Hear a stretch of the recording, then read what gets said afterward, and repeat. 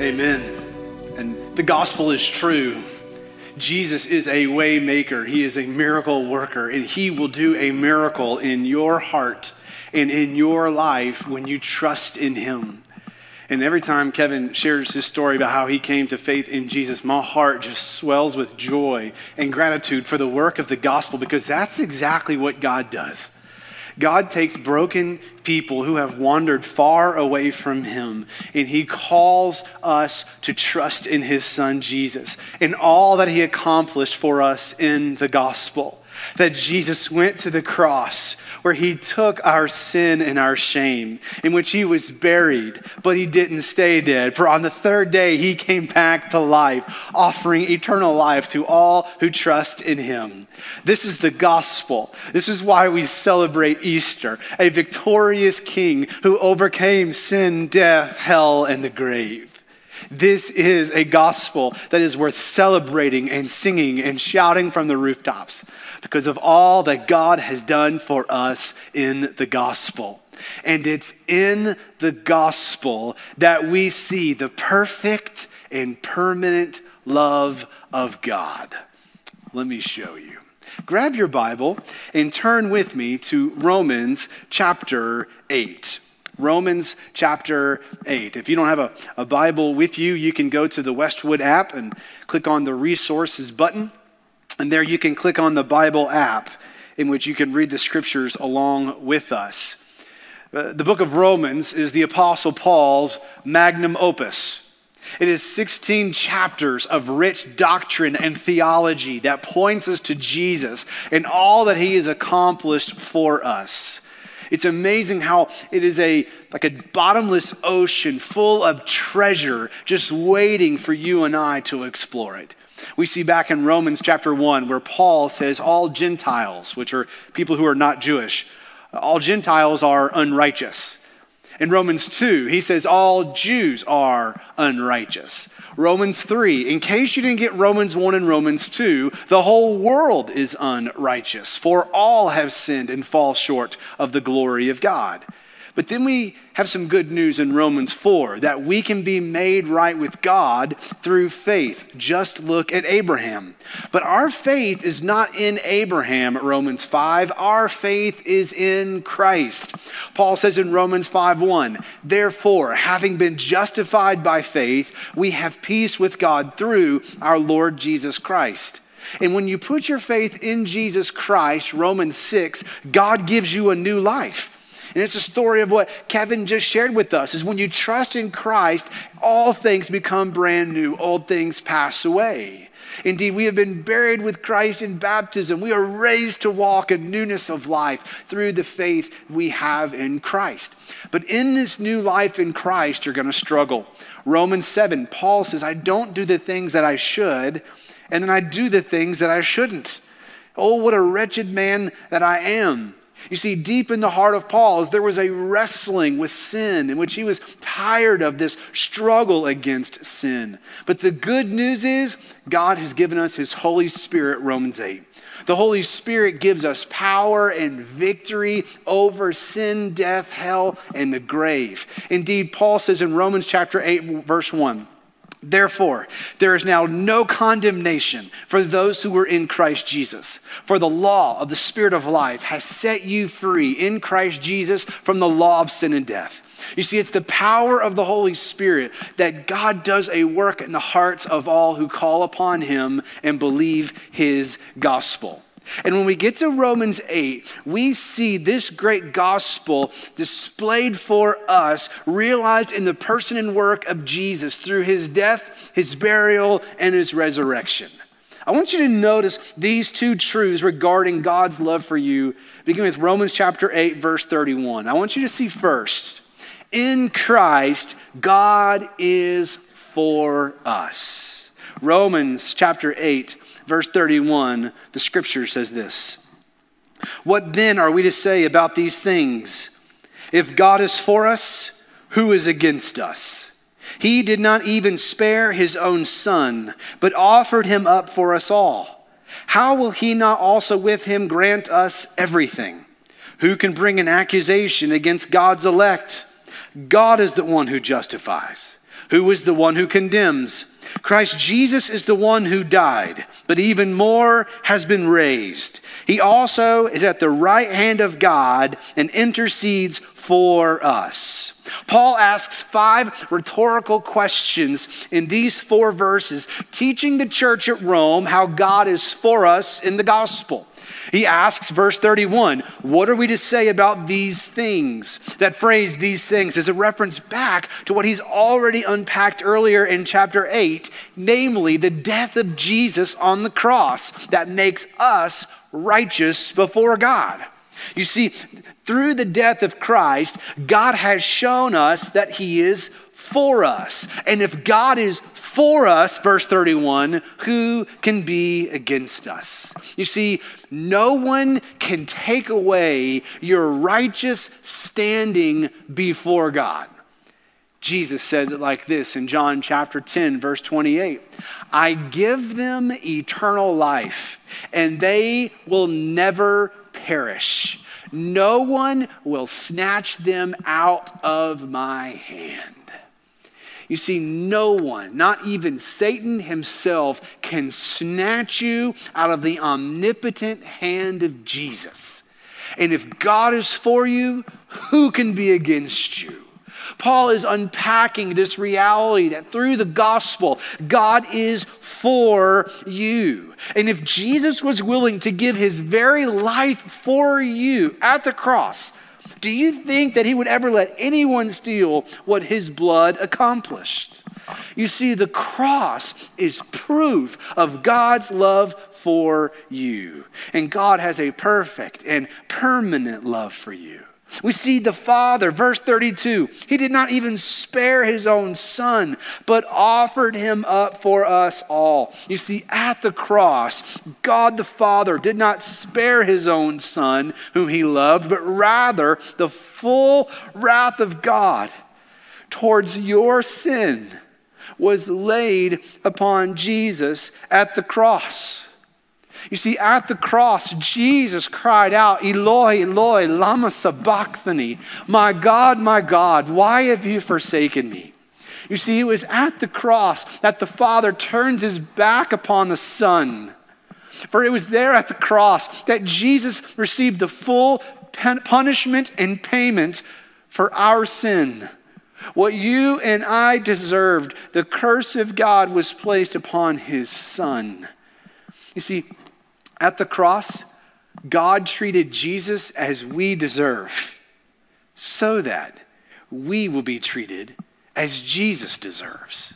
This is what we celebrate Easter weekend, is what God has done for us in the gospel. That Jesus' death was ugly and awful because your sin is ugly and awful. And all of us are guilty. All of us have chosen sin and self over Christ. No one can raise their hand and say, I'm perfect in all of our ways. And our sin deserves punishment before a holy God. And if you don't trust in Christ, then you spend an eternity in a place that Jesus describes as hell. A real place for all who reject the gospel. And hell is forever because your sin can never be paid for before an infinitely holy God. But that's what makes the gospel so great. This is what makes grace so amazing, is that God loves you and God wants you. And he has made a way through his Son, Jesus. It's his kindness that he loves his enemies like us. And instead of judging us as our sins deserve, Jesus stepped in and took the judgment for us. You see, we deserve to be punished, not Jesus. We deserve death, not Jesus. We deserve condemnation, but not Jesus. But God displays his perfect and permanent love by crushing his Son. Paul says in Romans chapter 5, verse 8, but God demonstrates his own love for us in this, that while we were yet sinners, Christ died for us. Do you want to know how much God loves you? Look at the cross. The cross is where God goes on record of his perfect and permanent love for you. And if God did not even spare his best, his one and only Son whom he loves, will he not also, verse 32, with him grant us everything? It would be enough if God forgave us. It would be sufficient if God just forgave us of our sins. And he does that, but he does so much more. You see, when you believe the gospel and trust in Christ, the Holy Spirit comes and lives inside of you. He seals you until the day of redemption. He comes and takes up permanent residence inside of you when you trust in Christ. God offers to you an eternal home in heaven. He adopts you as a son and as a daughter. He provides for you an inheritance that is both yours now and forever. He gives you a family. It's called the church. He sets you apart and gives you purpose. You see, these are all of the things and so much more that God offers to you and to me when we believe the gospel. And not only that, but through the gospel, we see that Satan and the world can no longer accuse you before God. Verse 33, who can bring an accusation against God's elect? The answer is nobody. How is it possible? Verse 33. It's through Christ's death for us. The one who has the right and the authority to condemn us has, look at this, justified us. It's remarkable. That phrase justified, it's a legal term. It means to have a right standing before a judge. Throughout the Gospels and the book of Romans and even in 1 John, we see this picture in which God is the judge and Satan is the accuser. And he accuses us of a long list of sins that all of us are guilty. There's no way we can hide from these accusations.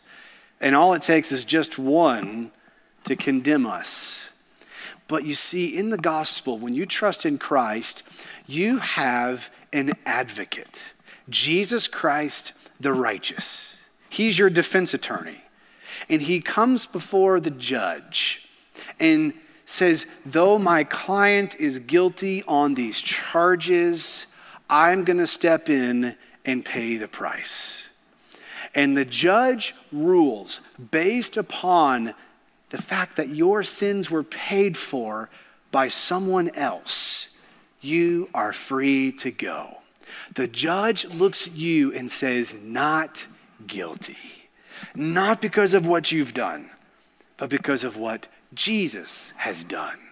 Our mediator, our go-between, the perfect sacrifice, the one who at the cross made a way for you to stand before God clean and forgiven, blameless and pure.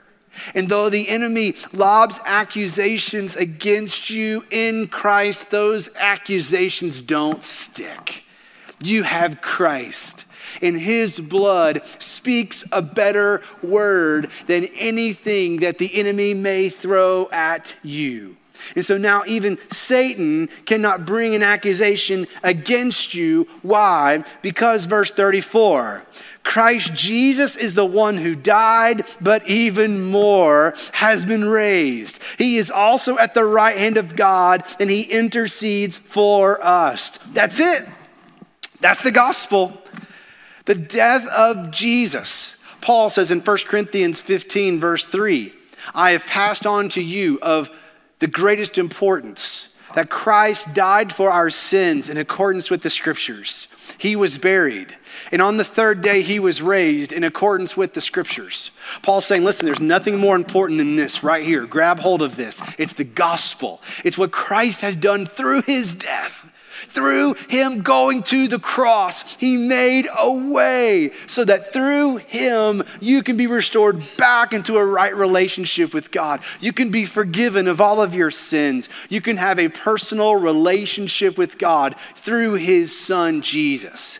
But he wasn't just crucified on Good Friday, but he was put in a tomb. And there he stayed for 3 days. But on the third day, he got up out that grave. Jesus defeated death, and so too will all who trust in him. This is the gospel that God has provided for you. When I was in high school, my dad loved to embarrass me in front of all of my friends.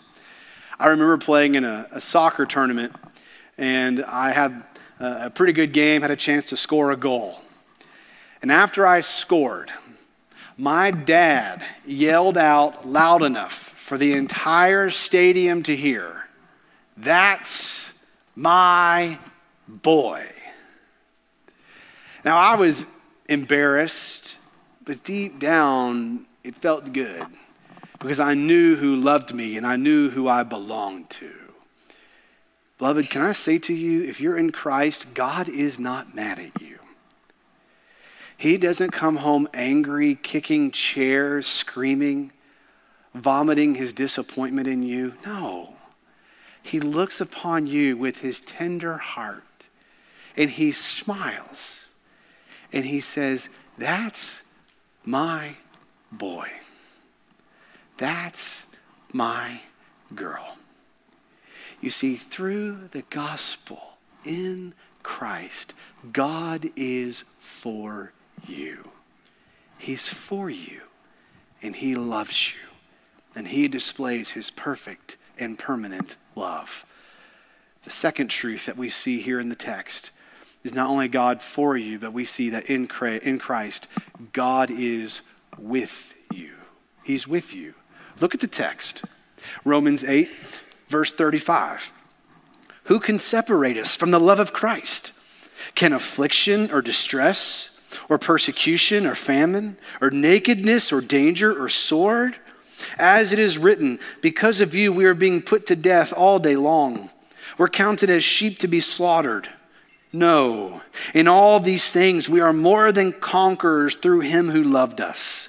For I am persuaded that neither death nor life, nor angels nor rulers, nor things present nor things to come, nor powers, nor height, nor depth, nor any other created thing will be able to separate us from the love of God that is in Christ Jesus our Lord. Not only is God for us, but God is with us. In verse 35, Paul lists out 7 excuses that believers might come up with for why we might think that God has stopped loving us. It's as if Paul here is squashing any preconceived idea that if bad things happen to us as believers, we might interpret it as if God doesn't love us anymore.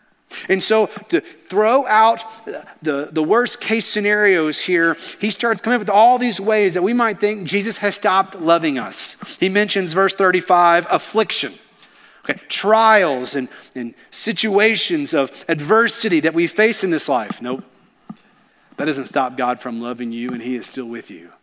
He then mentions distress. Talking about temptation and moments in which we're not sure if we can even hang on much longer. No. Jesus still loves you, and he is with you. He mentions persecution, where people are rising up against you at your workplace, at school, in our community. When you're passionate for Jesus and people start speaking ill against you, when people start working against you. No, he still loves you and he's with you.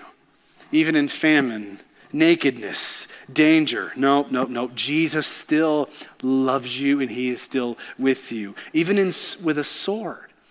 Someone pulls out a 9mm, puts it in your face. I will be with you, even to the end of the age. We do not fear because we have Christ. And he says, not even that can separate you from my love. But what if I'm diagnosed with cancer? What if I'm diagnosed with the coronavirus? No, I love you. And I will be with you. Nothing can separate you from the love of God that is found in Christ Jesus our Lord. You see, you cannot interpret pain and suffering in your life as a believer as if God has abandoned you. But rather the opposite is true.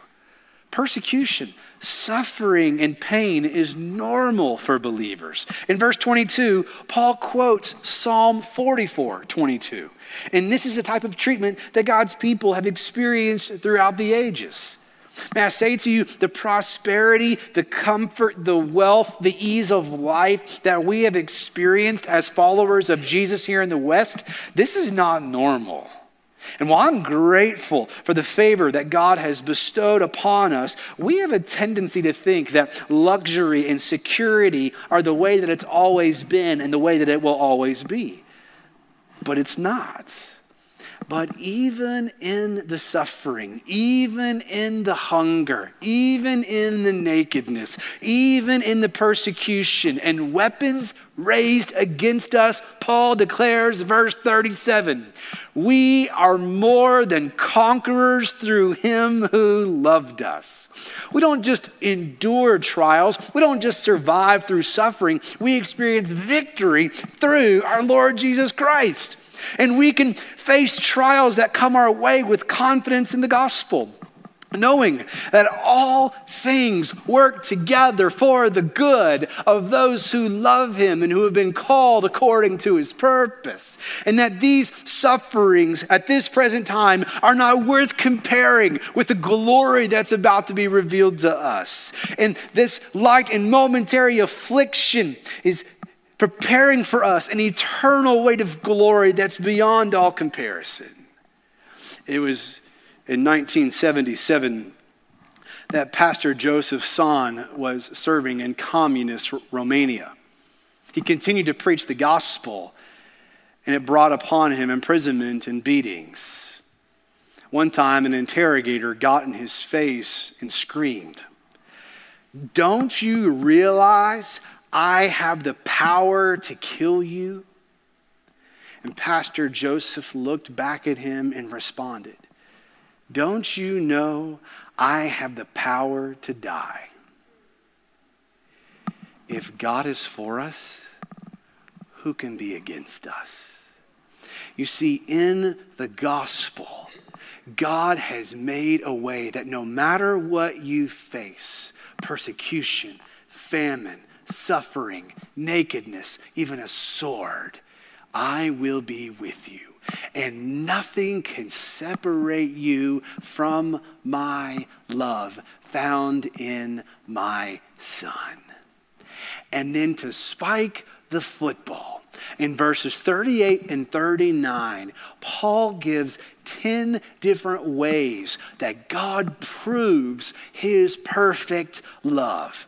He says, "For I'm persuaded that neither death nor life, nor angels nor rulers, nor things present nor things to come, nor powers, nor height, nor depth, nor any other created thing will be able to separate us from the love of God that is in Christ Jesus our Lord." Hear me on this. God loves you so much that he prevents anything and everything from coming between you and him. Nothing can separate you from God's love that he has made available for you in the gospel. And the gospel is what God offers to you this morning. And this morning, for some of you who are engaging with us, you've not put your faith in Jesus yet. But can I say to you, today is the day. Now is the time to give your life to Christ. If there's anything that this virus has done, is that it has reminded us that our life is temporary. We are here today and we are gone tomorrow. We are not promised another breath. So why would you wait? This morning, turn from your sin and trust in Christ. Believe the gospel that God sent his Son to die on the cross for your sins. That he gladly, out of love, gave his life for you. He made a way so that through him you can be forgiven forever. And the Bible says he was placed in a tomb, but he was only there for 3 days. For he rose again, victorious over death, proving that he is the conquering king who will one day come back and call us to himself. The gospel is yours. This morning, turn away from your sin. Say, I'm not going my way anymore. I'm not going sin. I'm not going for self. I'm now turning away from my old life. And I'm ready to believe upon Jesus. I'm ready to surrender my life to him. And if this morning you're ready to believe the gospel, I want to invite you to respond right here and right now. Wherever you're watching this, whether it's at home, in your living room, or in the kitchen and living room, I'm going to ask everyone just right where you are to be still. And I want to invite you to bow your head and close your eyes with me. And if you're ready to trust in Jesus Christ, if you're ready to become a Christian, here's what I want to invite you to do. I want you to cry out from your heart, God, save me. I'm going to lead you in a prayer. This prayer is your way to call on the name of the Lord. Just right now where you are, in your heart, say, God, I am a sinner. I have sinned against you. I'm sorry for all of my sin and all of my selfishness. I now turn away from my old life, and I'm now trusting in Jesus. I believe he died on the cross for me. I believe he rose from the dead on the third day for me. I now give you my heart. I give you my life. I'm now following you from this day forward. If today you prayed to receive Christ, that's the most important decision you'll ever make. And what I want to invite you to do this morning is to completely surrender your life to him. The Bible says, for all who call upon the name of the Lord will be saved. And if anyone is in Christ, he is a new creation. Old things have passed away. Behold, all things are now brand new. If you trusted in Christ today, you're a new creation.